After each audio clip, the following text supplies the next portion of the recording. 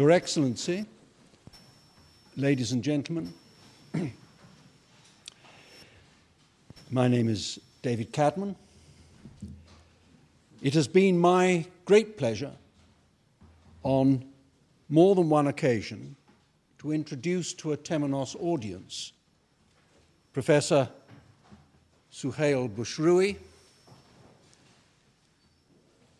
my brother. Absolutely. Indeed, in recent years, Suhail and I have come to work together on a number of projects and publications, not least the forthcoming publication of a collection of the speeches and articles of His Royal Highness the Prince of Wales, entitled The Prince Speaks, which is to be published by the University of Maryland in both English and in Arabic.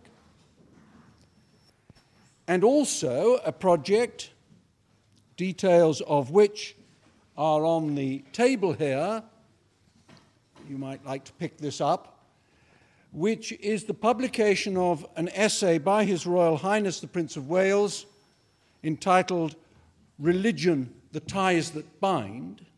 I have obviously just come into some kind of new dimension, which launches a series of papers that Suhail and I will co-edit of the University of Maryland under the working title of A Clash of Civilizations, a United Nations initiative, the Alliance of Civilizations. And the essay by His Royal Highness is also on the table for those that would like a copy. Professor Bashroui is, of course, a major authority on Arabic and Lebanese literature, and, of course, the Lebanese poet Khalil Gibran. He is currently professor at the University of Maryland in America and a fellow of the Temenos Academy here in London. He is the author of numerous books and articles on Arabic, Anglo-Irish, and English literature, and forthcoming, and I think some of these are on the table, is one of his latest publications, The Essential Gibran. I'm not quite sure when that is being published, Suhail. Is that any moment now? The publisher is here. October. Very good. See, hot off the press. Now, and finally, I should mention that apart from all this extraordinary work on literature, is Suhail's work on peace. He holds the University of Maryland's Baha'i Chair for World Peace and was recently awarded the prestigious Juliet Hollister Award for promoting greater understanding and religious diversity and spiritual values, a prize that he shares with Nelson Mandela. Now, much of this will be well known to many of you because you know this man. But less well known, perhaps, will be the way that our founder, the late Kathleen Raine, used to talk of Suhail. She once wrote of their first meeting, and this is what she said. She said, "I well remember our first meeting at dinner with Colin Smythe, when our eyes met.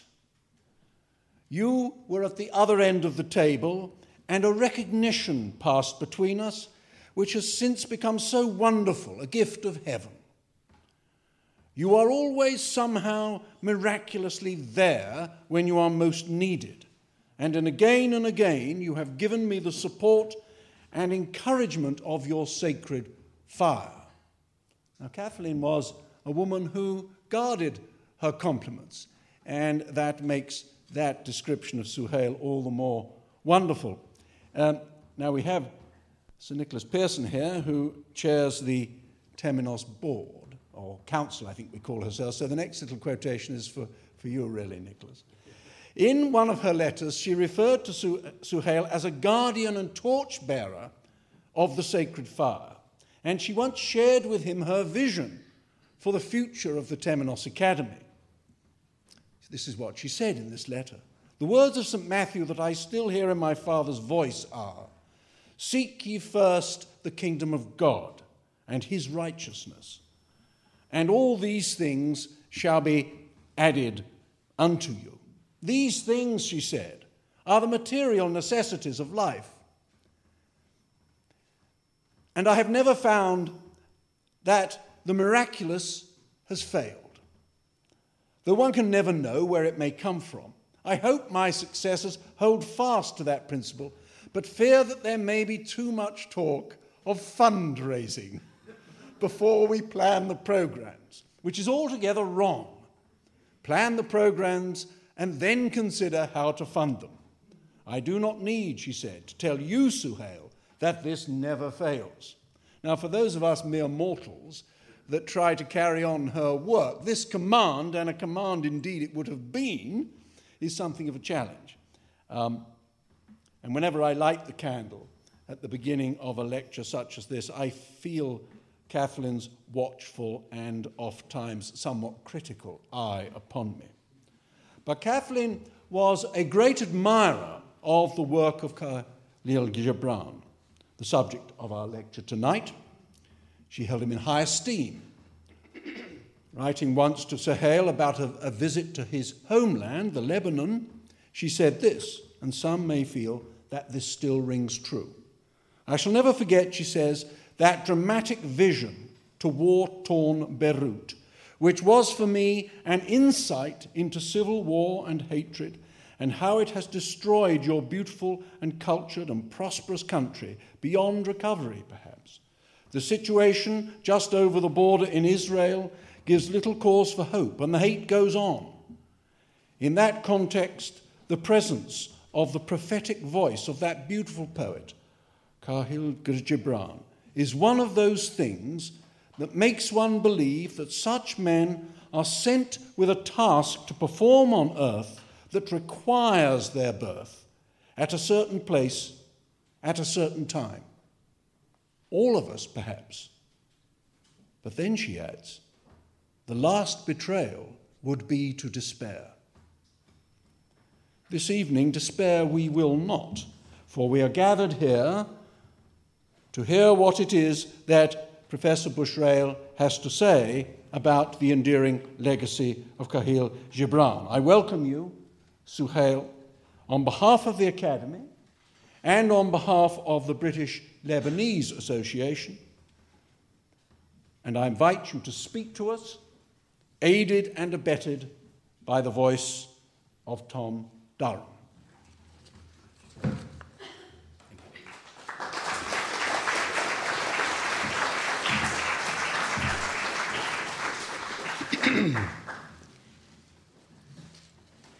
I really never correct my distinguished and learned friend, David Cadman, but I must, just to set the record right, I retired from the Baha'i Chair for World Peace on the 31st of December 2005. And my position now is the director and professor of Khalil Gibran at the University of Maryland. We are founding a chair in his name, hopefully by the end of this year. So, just for the record, I'm not here on that. Thank you, David, very much. Your Excellency, thank you for being here. I know that His Excellency, ever since we've started the lectures here in Temenos Academy, has been an ardent supporter of everything I have done, at least. I stand in his debt, and I know that tonight he had another engagement, and he decided to honor me beyond words, to divide his time between here and his next. So I plead with him, please, sir, do leave whenever is necessary. Thank you. Thank you, sir. Sir Nicholas Pearson, Sir David Myers, my two hosts, I'm greatly honored to be here. I have also, I don't know who to mention, but I have the members of the Khalil Gibran International Advisory Board here, and I shan't name anybody because if I forget somebody, I'll never sleep tonight. I am delighted that they are here. I'm delighted that the publisher of this forthcoming book, Mr. Nuveen Dostar, who has published most of my books on Gibran, is here with us tonight, and also Colin Smythe, who has published most of my Irish work, because I have another side to me. There is an Irishness to my character, in addition to the Arabness of my character. And I'm really delighted to speak about a great Arab poet. I know we have a bad press, but I can tell you, I'm really honored to speak on behalf not only of Gibran in Lebanon, but the entire Arab world, a voice that is rarely heard. First of all, I just want to pay tribute to, I think it's the first time that I lecture here without Kathleen being present. I wrote a piece that I sent to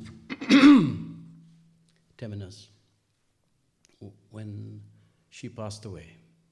It started by saying, the candle is still lit.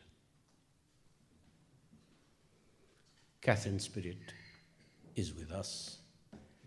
I feel she is present here tonight because the kind of work we do is the work of the Spirit. The Spirit never dies. There's a marvelous verse in the Quran. يَسْأَلُونَكَ عَنِ الرُّوحِ قُلُ الرُّوحِ مِنْ عِلْمِ رَبِّي. They ask you about the soul and the spirit. Answer and say, only God is aware of what it is. And it's very true. This mysterious, enigmatic, wonderful thing we call the soul or the spirit. And I don't want to go into the philosophical distinction between soul and spirit. This is only for those who want to live in words and end in words. When we talk about the spirit, we talk about love.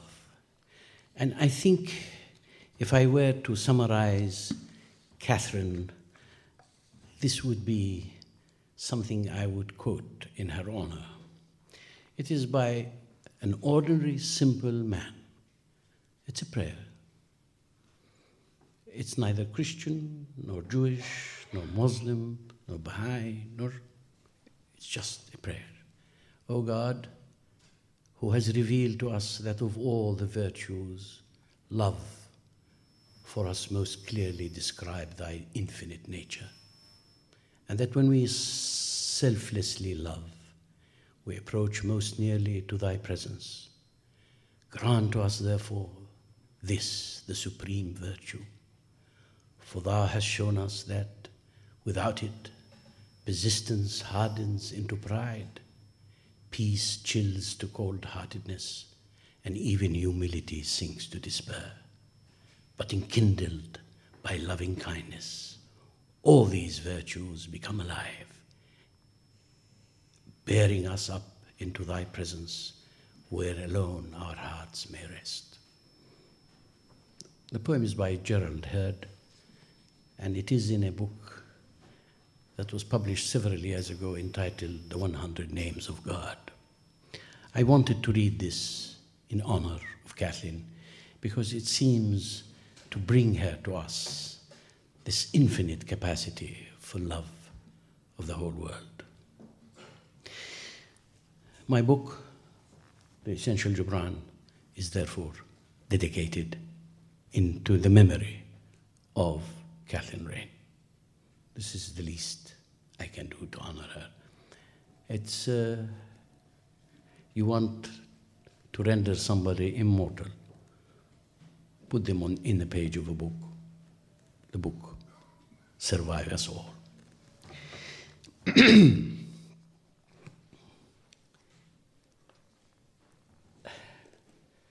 Let me start with one sentence in Arabic.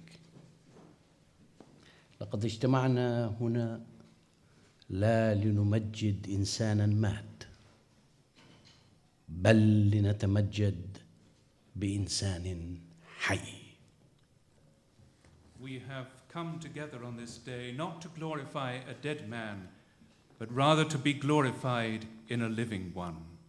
From Mikhail Naimi, Khalil Gibran, a biography. And Gibran himself, The Garden of the Prophet. I shall live beyond death, and I shall sing in your ears, even after the vast sea wave carries me back to the vast sea depth. I shall sit at your board, though without a body, and I shall go with you to your fields, a spirit invisible. I shall come to you at your fireside, a guest unseen. Death changes nothing but the masks that cover our faces. The woodsman shall still be a woodsman, the ploughman a ploughman, and he who sang his song to the wind shall sing it also to the moving spheres.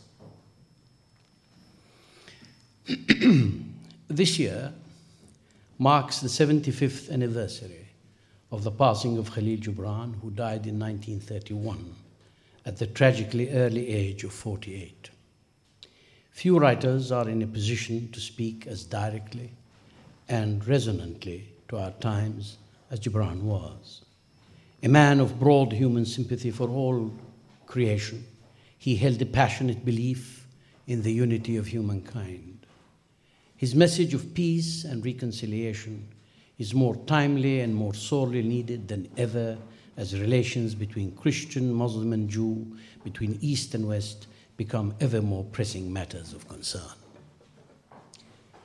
23 years after the convulsion that was World War II, Aurelio Paci founded the Club of Rome, which defined what it saw as the crucial problems facing humanity and the planet, and termed it the World Problematique. Specifically, the World Problematique signifies the complex web of interdependent problems, political, economic, technological, environmental, psychological, and cultural, facing life on this planet.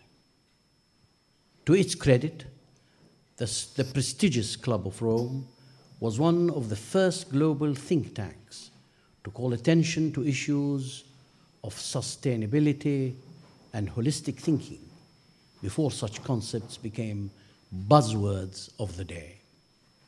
What the Club of Rome defined on secular premises as the global or world problematique was, in a sense, what the great Lebanese poet Khalil Gibran had already been aware of decades earlier on spiritual premises.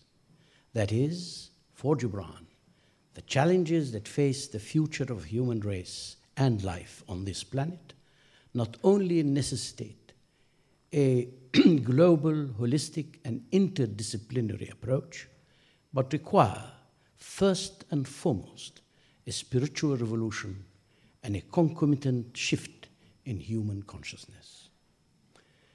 Gibran's English and Arabic prose and poetry represent, in fact, an anguished cry to humanity to realign its lost balance with nature, to establish a universal code of human rights, to emancipate women, to build bridges of understanding between cultures and religions, to lessen the gap between the rich and the poor, and to curb all forms of exclusivism, whether ethnic, nationalistic, or religious, in the recognition of one common humanity and a shared spiritual heritage. In assessing the prescience of Khalil Gibran and his relevance today, it is useful to examine the Club of Rome's essential mission, In addition to identifying the world's problems and researching alternative solutions, the Club of Rome defines its mission as the communication of such problems to the most important public and private decision makers, as well as to the general public. As far as the general public is concerned, Khalil Gibran fulfilled that aim of the Club of Rome in a way that no other organization or individual has been able to achieve. He communicated to millions across the globe a culture of peace and inclusion. His most famous work, The Prophet, has been second only to the Bible in copies sold in America. Gibran's words became the life breath of an American generation that had lost the sense of connection with the sacred through established religions and was engulfed in a crisis of conscience during the Vietnam War. But Gibran's message was never restricted to that American generation. It was also a message for humanity at large. The core of that message, however, was a serious prescription for personal transformation, essentially spiritual in nature, demanding on the part of each individual profound changes in both thought and action, resulting in a unity of vision and ethic. The prescription was practical as much as it was idealistic. In fact, Gibran championed in The Prophet the interdependence of both reason and passion, the mind and the spirit. Let your soul exalt your reason to the height of passion, that it may sing. And let it direct your passion with reason, that your passion may live through its own daily resurrection, and like the phoenix, rise above its own ashes. Many of Gibran's proposals, simple as they may seem, are practical and implementable. Take, for example, this simple advice. My brothers, seek counsel of one another, for therein lies the way out of error and futile repentance. The wisdom of the many is your shield against tyranny. For when we turn to one another for counsel, we reduce the number of our enemies. Negotiation, consultation, and dialogue are the very foundation of conflict resolution in today's world and must be conducted at every level, whether individual, national, or international. Another example is Gibran's recognition of the necessity for commercial activity in order for human beings to earn a living, distribute the fruits of their labors, and provide for their families. But in place of an ethic of global capitalism, he proposes a more equitable and humane approach which leaves no one excluded or deprived. Thus, his proposal seems to identify what globalization today, in material terms, needs to achieve in order to succeed in creating a unified world market in harmony and peace. And before you leave the marketplace, see that no one has gone his way with empty hands. For the master spirit of the earth shall not sleep peacefully upon the wind till the needs of the least of you are satisfied. Till the needs of least of you are satisfied. While some have dismissed his impact, and with it the spiritual and cultural dimension of peace building, Gibran has in fact been nothing less than a catalyst for change in human consciousness and a bridge between cultures and religions.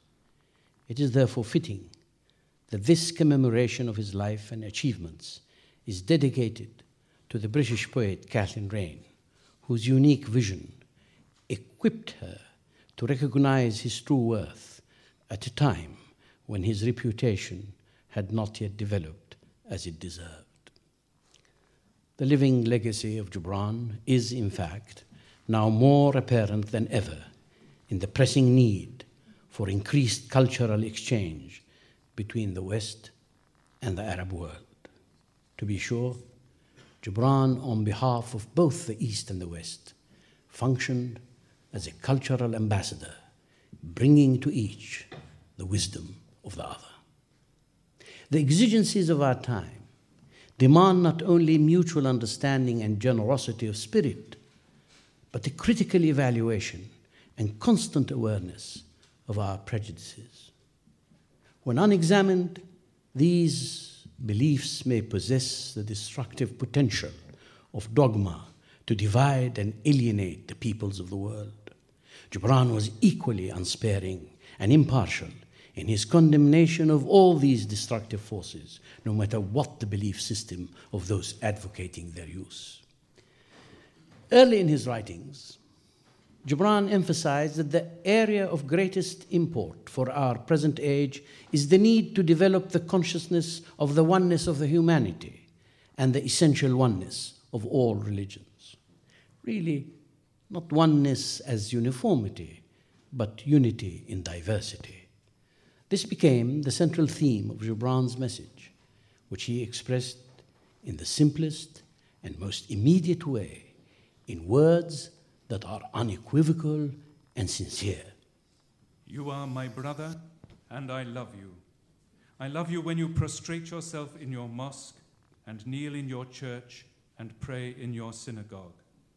You and I are sons of one faith, the Spirit. This reminds me of the great poet, Arab poet, who was called the Shaykh al-Akbar, Muhyiddin ibn Arabi. The lines, لقد صار قلبي قابلا كل صورة فمرعا لغزلان ودير لرهبان وبيت لأوثان وكعبة طائف وألواح توراة ومصحف قرآن أدين بدين الحب أنى توجهت ركائبه فالحب ديني وإيماني. My heart is capable of every form, a pasture for gazelles, a monastery for monks. I hold in my heart the idol. He came to terms even with the most bitter enemy, the idol, and those who come to visit the Kaaba.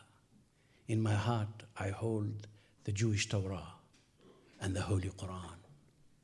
My religion and faith is love. Wherever it beckons me, I follow. For those of you who see their television programs and listen to,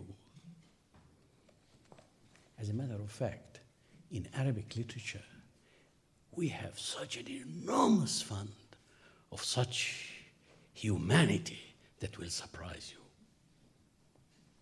I consider it my duty now, I'm 77, for as long as I'm alive, to see that this message reaches my dear, dear friends and brothers in the West. Early in his writings, as I said, Gibran had this concept of the unity.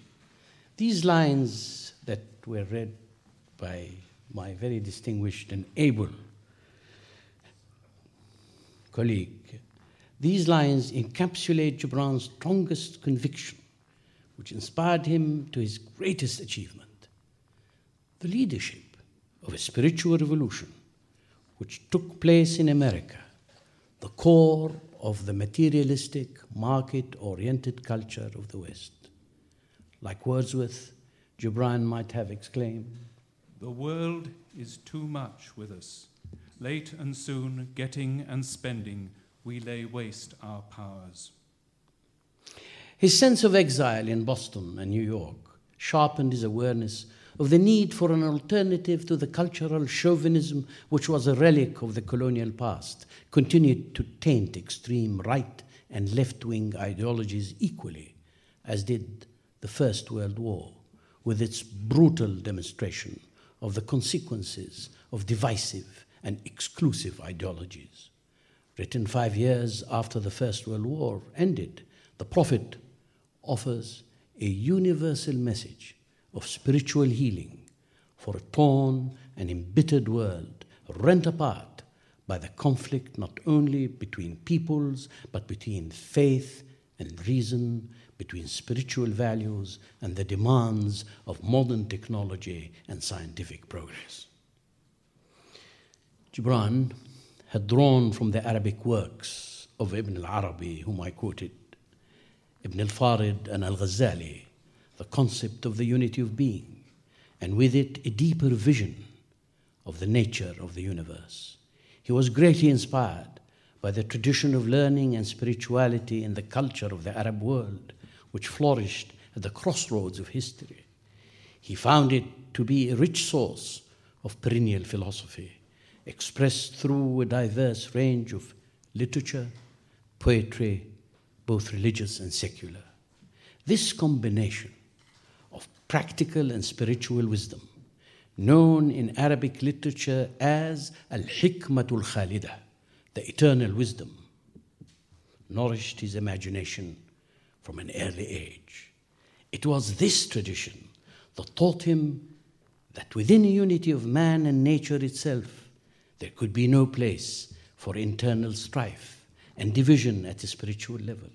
And thus Gibran protested against the warring factions and conflicting interests which he saw as a threat to the light of unity. If we were to do away with the non-essentials of the various religions, Gibran once proposed, we would find ourselves united and enjoying one great faith and religion, abounding in brotherhood. And of that mysterious source of all faith, God, he dared to write. A God who is good knows of no segregations amongst words or names, and were a God to deny his blessing to those who pursue a different path to eternity, then there is no human who should offer worship to that God. For him, there could be no division or conflict within the Supreme Being, whom he saw as a perfect blend and a synthesis of the male and female principles, combining the best of both. Most religions speak of God in the masculine gender. To me, he is as much a mother as he is a father. He is both the father and the mother in one, and woman is the godmother. The godfather may be reached through the heart only, through love. And love is that holy wine which the gods distill from their hearts and pour into the hearts of men. Those only taste it pure and divine, whose hearts have been cleansed of all the animal lusts.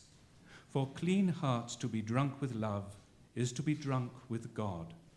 Those, on the other hand, who drink it mixed with the wines of earthly passions taste but the orgies of devils in hell. Although brought up a Maronite Christian, Gibran, as an Arab, was greatly influenced not only by his own religion, but also by the great teachings of Islam and its civilization, and especially by the mysticism of the Sufis.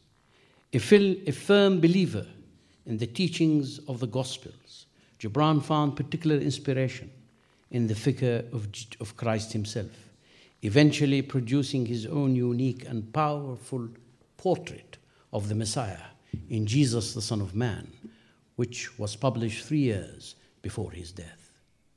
Christ is also one of the models for Al-Mustafa in the Prophet, and the form of the latter's teachings bears some comparison to the Sermon of the Mount in its eloquent guidance for humanity.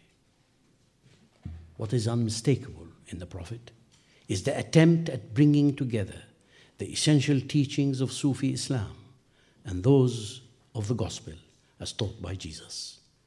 But the Prophet is also a unifier of all religious truth. It exemplifies an all-encompassing spiritual reality, which we find beautifully expressed in the Sermon on Religion. And an old priest said, "Speak to us of religion." And he said, "Have I spoken this day of aught else? Is not religion all deeds and all reflection, and that which is neither deed nor reflection, but a wonder and a surprise ever springing in the soul, even while the hands hew the stone or tend the loom. Who can separate his faith from his actions, or his belief from his occupations? Who can spread his hours before him, saying, this for God and this for myself, this for my soul and this other for my body? All your hours are wings that beat through space from self to self. He who wears his morality but as his best garment were better naked. The wind and the sun will tear no holes in his skin. And he who defines his conduct by ethics imprisons his songbird in a cage. The freest song comes not through bars and wires.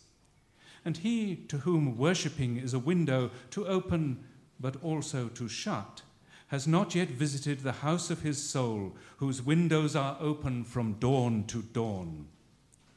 Your daily life is your temple and your religion. Whenever you enter into it, take with you your all.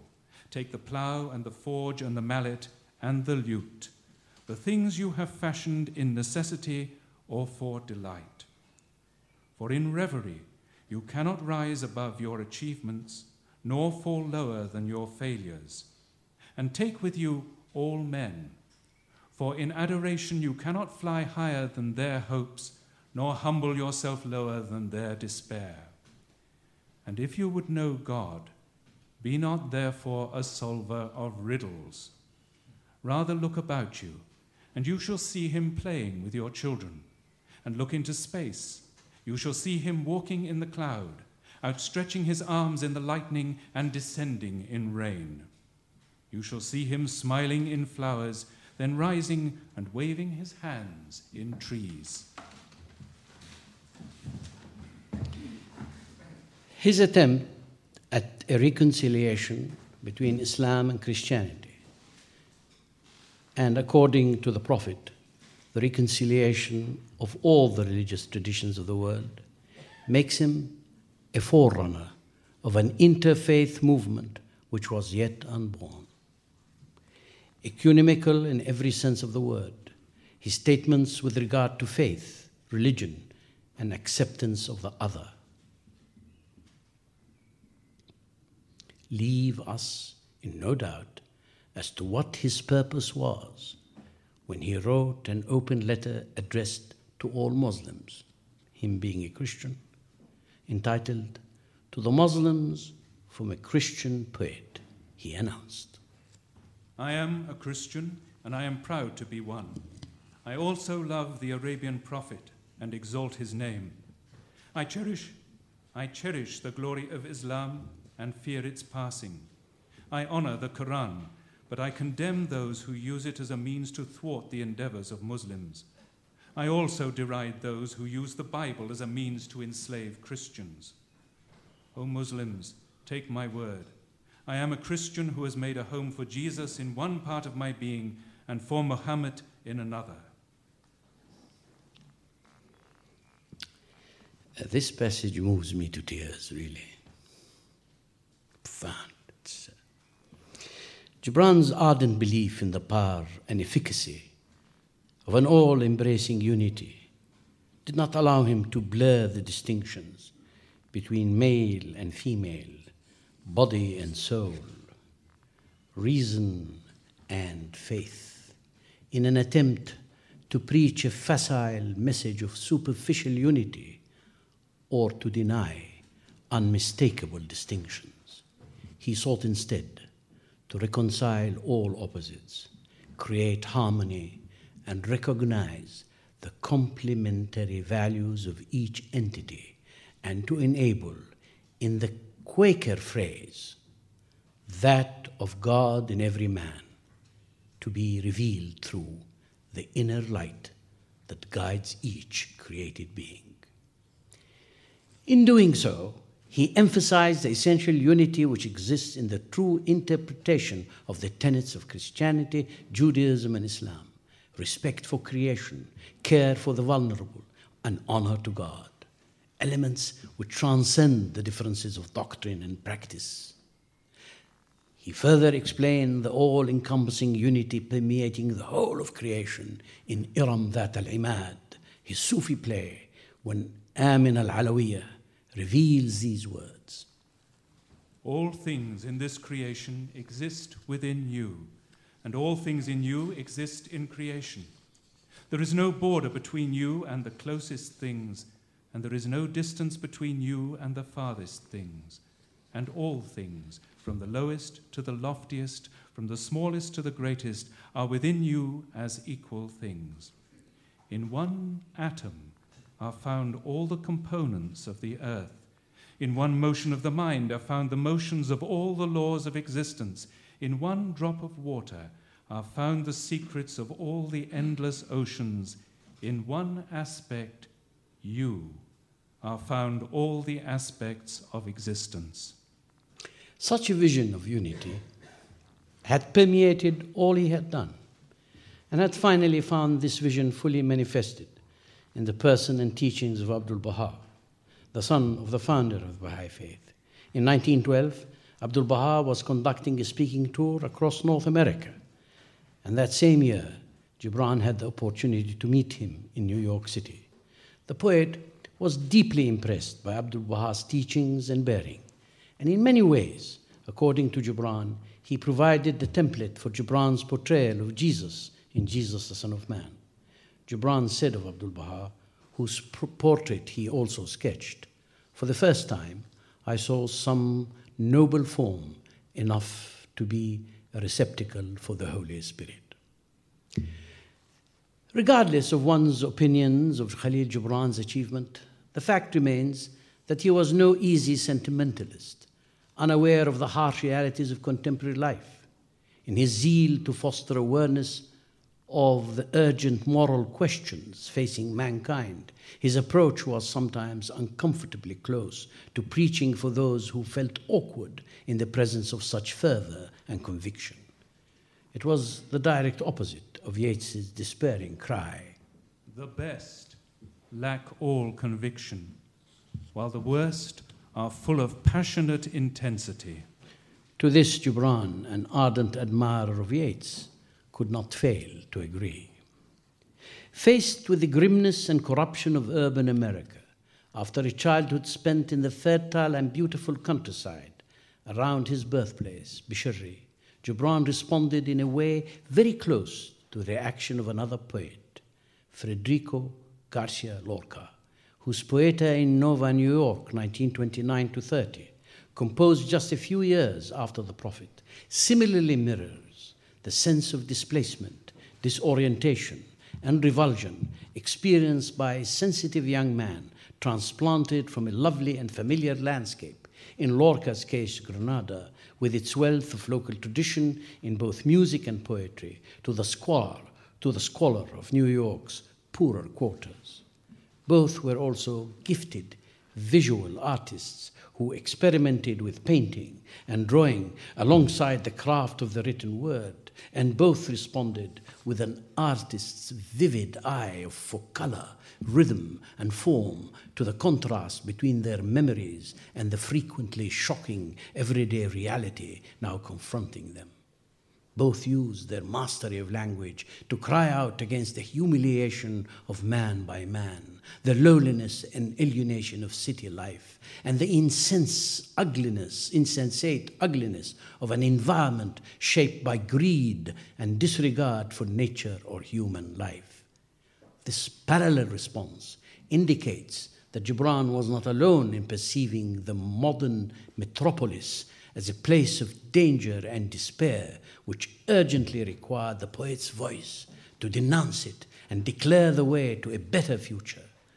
Gibran's own reaction to life in the modern city was expressed in different ways throughout his works.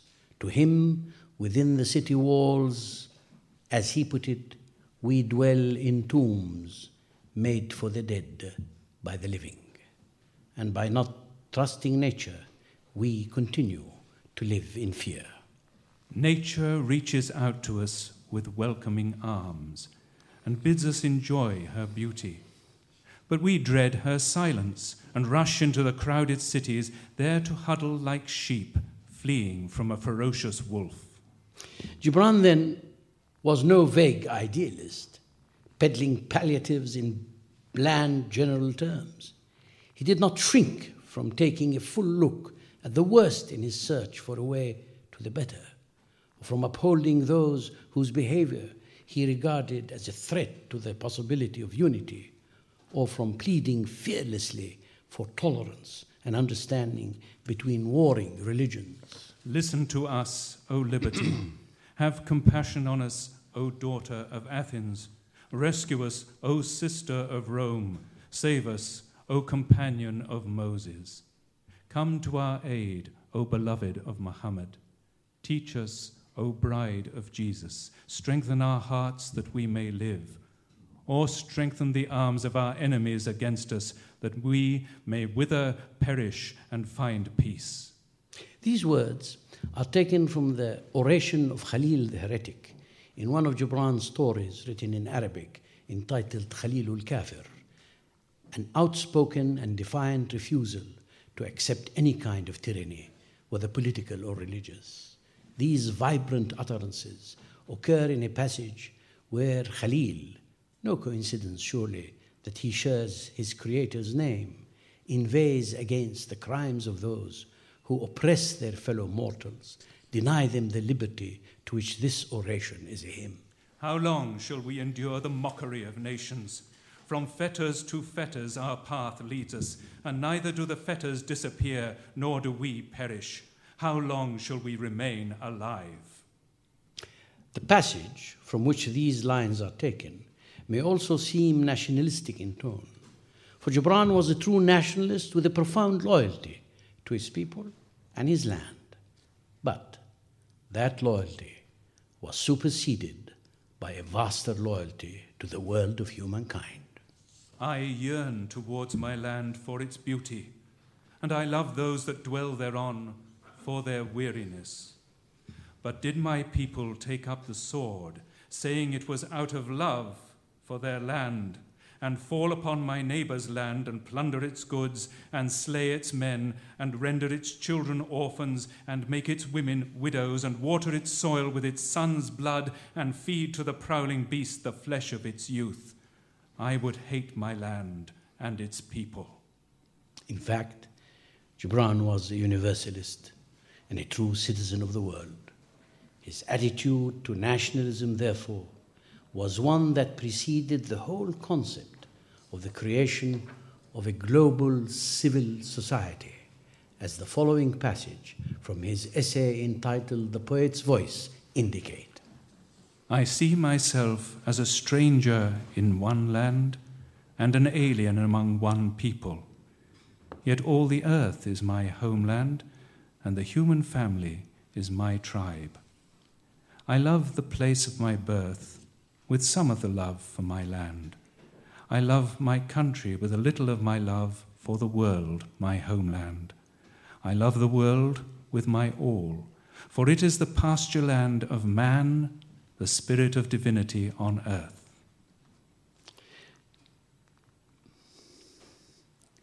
Gibran was a poet who placed his voice at the service of all those unable to speak for themselves in defending human rights, the rights of women, and the earth itself, at a time when the ecology movement was still far in the future. Had he been with us today, he would have been grieved to observe the recent and belated recognition of the terrible consequences of global warming for the earth, its people, and all the species which inhabit it. He would have reminded us that we hold this planet in trust for our children and their children's children, that our time on it is short, but that the outcome of our actions will have its traces for many generations to come. He would have called us to account for our deeds and to protect and cherish the earth as a heritage for posterity. Closely associated with Gibran's reverence for the capacity of women to nurture, nourish, and protect was his lifelong and deep-rooted love of nature. He was unlike any previous Arab poet in regarding nature as an entity with its own life, with spiritual, emotional, and intellectual aspects, rather than a force to be reckoned with. For Gibran, communion with nature was a religious experience, with humanity and nature sustaining each other in perfect symbiosis. According to Gibran, for humankind to exploit and wound the natural world was an act verging on sacrilege. Exiled in America, he was sustained by his memories of Bisharri, untouched by those forces which were ravaging the New World. His readings of Blake and Whitman and of the English Romantic poets deepened his conviction of the unity of man and nature, a conviction stemming from his boyhood that he expressed early in life as when nature becomes the teacher of man, humanity his book, and life his school. Trees, and particularly the famous cedars of Lebanon, were especially dear to him, and nature provided him with some of the most memorable images to be found in his writings. At a more basic level, he realized that the interdependence between man and nature necessarily involved sacrifice. But this too, as the chapter on eating and drinking in the Prophet makes clear, was a religious act to be accomplished with due reverence. And let your board stand an altar on which the pure and the innocent of the forest and plain are sacrificed for that which is purer and still more innocent in man. This reverence for nature remains an overarching theme in Gibran's work, from the early Arabic writings to the posthumely published works written in English. In Al-Ajniha al-Mutakassira, The Broken Wings, 1912, he wrote, "Everything in nature bespeaks the mother. The sun is the mother of the earth and gives it its nourishment of heat. It never leaves the universe at night until it has put the earth to sleep to the song of the sea and the hymn of the birds and brooks. And this earth is the mother of trees and flowers. It produces them, nurses them, and weans them. The trees and flowers become kind mothers of their great fruits and seeds, and the mother, the prototype of all existence, is the eternal spirit full of beauty and love." Much later in his unfinished work, The Garden of the Prophet, Gibran envisages a world in which nature is man's mother and sister. And then Manas, the inquisitive disciple, looked about him, and he saw plants in flower cleaving unto the sycamore tree. And he said, "Behold the parasites, master. What say you of them? They are thieves with weary eyelids who steal the light from the steadfast children of the sun and make fair of the sap that runneth into their branches and their leaves." And he answered him, saying, "My friend, we are all parasites. We who labor to turn the soil into pulsing life are not above those who receive life directly from the soil without knowing the soil. Shall a mother say to her child, 'I give you back to the forest which is your greater mother, for you weary me, heart and hand'? Or shall the singer rebuke his own song, saying, 'Return now to the cave of echoes from whence you came, for your voice consumes my breath'? And shall the shepherd say to his yearling, 'I have no pasture whereunto I may lead you, therefore be cut off and become a sacrifice for this cause'? Nay, my friend, all these things are answered even before they are asked, and like your dreams are fulfilled ere you sleep. We live upon one another according to the law, ancient and timeless. Let us live thus in loving kindness. We seek one another in our aloneness, and we walk the road when we have no hearth to sit beside. My friends and my brothers, the wider road is your fellow man. Those plants that live upon the tree draw the milk of the earth in the sweet stillness of night, and the earth in her tranquil dreaming sucks at the breast of the sun. And the sun, even as you and I and all there is, sits in equal honor at the banquet of the prince whose door is always open and whose board is always spread. Manas, my friend, all there is lives always upon all there is, and all there is lives in the faith shoreless upon the bounty of the Most High.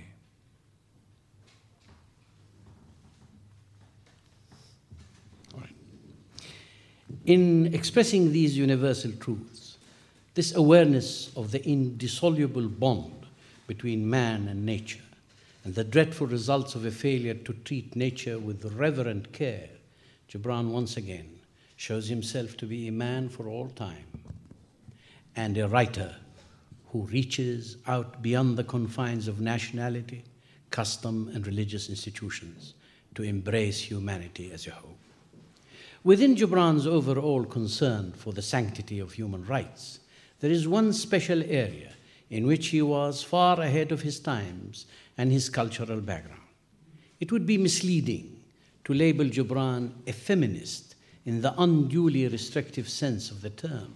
His concern encompassed humanity as a whole, but within it, he had a particular care for the rights and the wrongs of one class, whose sufferings he had witnessed at first hand, and whose qualities he had had every opportunity to appreciate. As he wrote, God gives to the spirits of both women and men wings to soar aloft into the realms of love and freedom, and a faith which makes us all, brothers and sisters, equal before the sun. To oppress women was thus a crime against God himself, implying an attempt to thwart his purposes. But this is not new, because Muhyiddin ibn Arabi said it before him, Al-mar'atu laysat bima'shuqa, bal hiya nurul haqq. Woman is not only a sweetheart, but she is the light. Now, haqq in Arabic is both God and truth. She's the light of, well, depending how you interpret it. All the closest personal, at the closest personal level, Gibran had had extensive experience of the resilience and fortitude of women. His mother, Kamila, had brought the family over to Boston in 1895. She suffered and toiled. She was responsible for sending him to school. Outside the immediate family, 2 more women were to enhance Gibran's admiration and reverence still further. The first was Mary Haskell, the headmistress of Boston Marlborough Street School for Girls, who helped him to study art in Paris and unfailingly helped him and supported him throughout his creative endeavors and times of discouragement. The second of these women was May Ziadi, a Lebanese author writing in Arabic, with whom Gibran corresponded for 20 years, although they never met, exchanging ideas on art and literature, as well as on a woman's right to take control of her life and destiny, in letters echoing those between Kafka and the emancipated Prague journalist Milena Jidenska. In a letter written to May Ziadi in 1928, Gibran described the central role women had in his life. I am indebted for all that I call I to women. Ever since I was an infant, women opened the windows of my eyes and the doors of my spirit. Had it not been for the woman mother, the woman sister, and the woman friend, I would have been sleeping among those who seek the tranquility of the world with their snoring. These relationships did much to develop Gibran's respect for women and their capabilities still further, and in time he gained a reputation as an advocate of women's rights, in a headline oddly and doubtless unconsciously reminiscent of Aristophanes' Lysistrata. The American newspaper The Buffalo Times reported his views on women in 1914 under the title, Set Womankind Free and There'll Be No War, accompanied by an example of his visual art, The Great Solitude, described as symbolizing the oneness of mankind, that ever-present ideal in Gibran's work. The question to ask at this point is, why was it that Gibran's message, which was so clear, so immediate, so vital for our times, and expressed in such lyrical, powerful, and persuasive language, why was it so slow to gain the recognition which it merited so richly? The answer may well be in that very accessibility and the simplicity and directness with which he addresses his readers. Nevertheless, the Penguin Press, in celebration of its 60th anniversary in 1995, named Gibran as one of the most important authors of the 20th century, included him in the anniversary series in honor of those authors.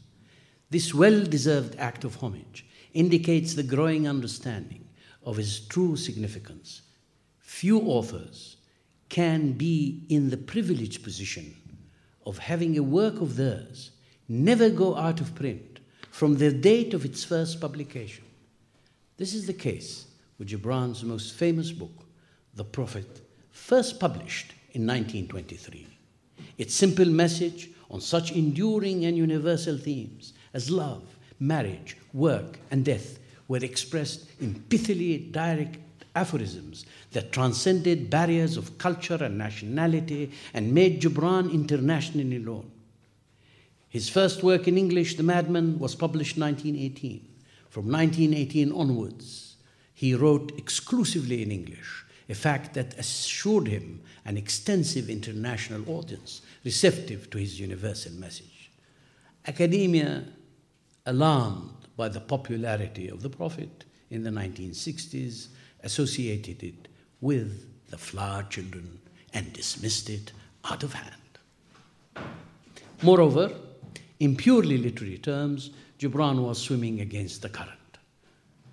Nevertheless, poets such as the Irish A.E. George Russell and the American Robert Hillier recognize his unique genius and need for a new critical methodology to evaluate it, drawing from the disparate critical traditions of East and West without being shackled by the prejudices and limitations of either. More recently, two distinguished major British poets have given Gibran's work a stamp of approval and authority as a major contribution to literature written in English: Kathleen Raine and Frances Warner, who's with us here tonight. Both came to Beirut in 1983 to help celebrate and honor the 100th anniversary of Gibran's birth. They both brought Gibran's message of hope and reconciliation to a Lebanon torn by conflict and war. Kathleen Raine not only defended Gibran's position, but emphasized his place in 20th century literature in the foreword to Khalil Gibran, Man and Poet, a new biography co-authored by Joe Jenkins and myself. She stated, "Communism and capitalism alike have believed that mankind could be fed on bread alone. But once again, the prophets of the ever-living Spirit have shown that the Word of God is the necessary food of the soul. It is as if one mind had spoken through several voices, none more eloquent or beautiful than the lonely voice of the Christian Lebanese Arab Khalil Gibran." Frances Warner, a fine and great poet and playwright himself, breathed a new life into Gibran's studies in Lebanon. When a widely televised lecture, he stated that Gibran has come into his own, a poet of universal significance for all time. A few years earlier, he immortalized the poet from Bishari in a moving poem entitled For Bishari. "If in this ancient land of soaring hills and spreading cedars I have food for tears, it is perhaps that nowhere else so fills the traveller's heart with ease from all his cares. For we have walked with you on your winding streets, seen the sun high on the loveliness I know. Yet throughout all a natural blessing greets with childhood promise everywhere I go. Your valleys, waterfalls, and snowy heights, your song of songs, your sadness and your joys, bring me strange intuitions that such sights will strengthen life wherever grief destroys. And I believe when hope's flame gutters low, Bishari shows us truths that make hope grow." Thank you, Francis. I'm finishing, so just relax, just end to it. Perhaps Khalil Gibran today has been confirmed as one of the most creative and controversial writers of the 20th century. By the mid-1980s and early 1990s, over 8 million copies of the Prophet had been sold. By all estimates, the Prophet, without doubt, is among the most widely read books of our time, despite first appearing in an age when it was impossible to generate by intensive publicity the kind of sales which modern bestsellers enjoy. Today, Gibran's work is available in more than 45 different languages, including some vernaculars within the one language. This has enabled him to be read and appreciated in places as far apart as Tokyo, Beijing, Delhi, Manila, Nairobi, Rome, Paris, London, and New York.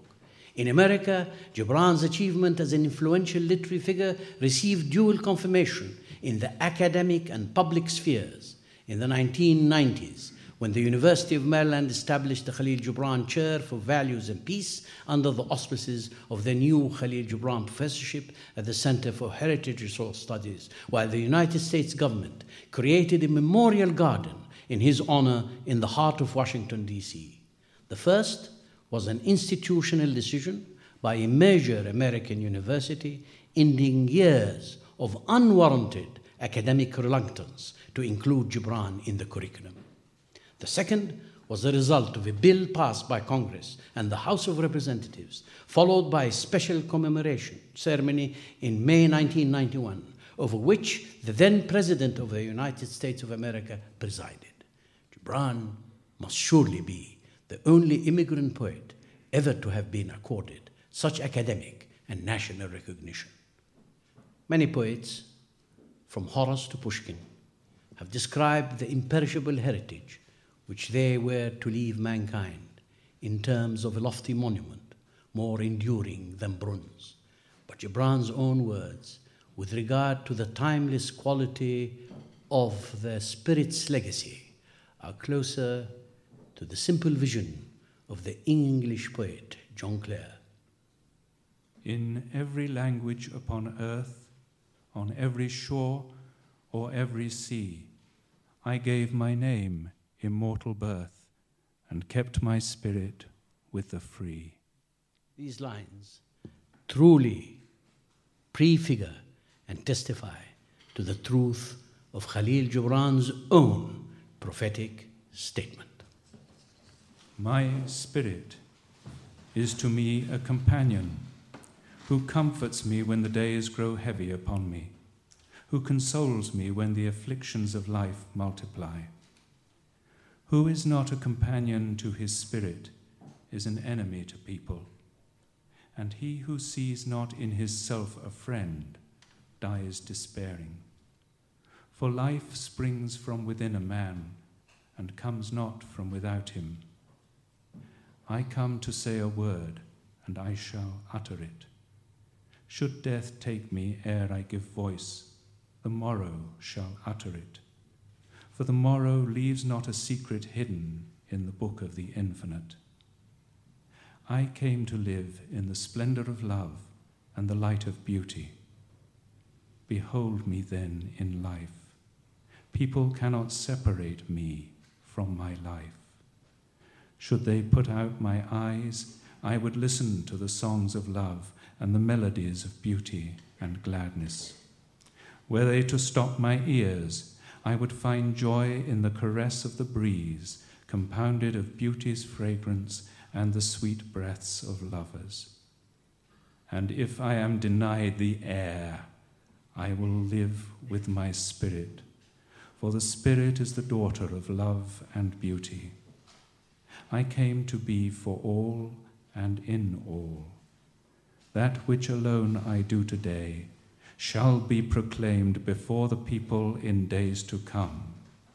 And what I now say with one tongue, tomorrow will say with many.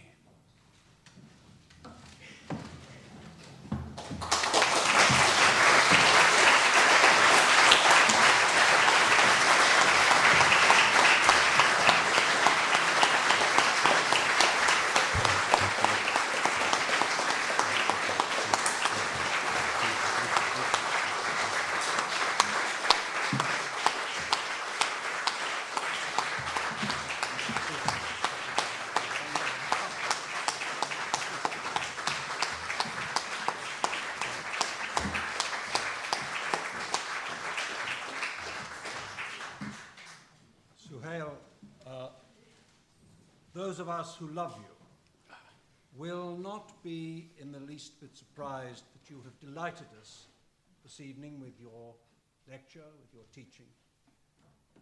You've presented to us a man of enormous depth and variety, and surely also a man of acute relevance to the problems which we all face together in the 21st century. We thank you also, Tom, for your voice, which is always a delight. We shall, those who are familiar with Gibran will no doubt, after this talk, feel bound to retrace their steps, and those not so familiar perhaps will turn the pages for the first time and have a treasure in front of them. And you, Suhail, we just hope will come back very often.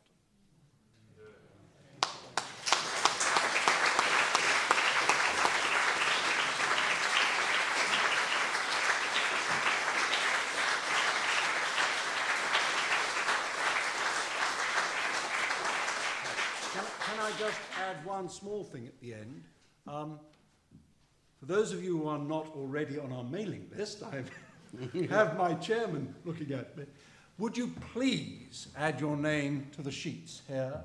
Because you are the miracles that Kathleen reminded us of, and we need you enormously. So if you would like to do that, that would be a great. Once more, Suhail, so many thanks. Thank you, sir. Thank you.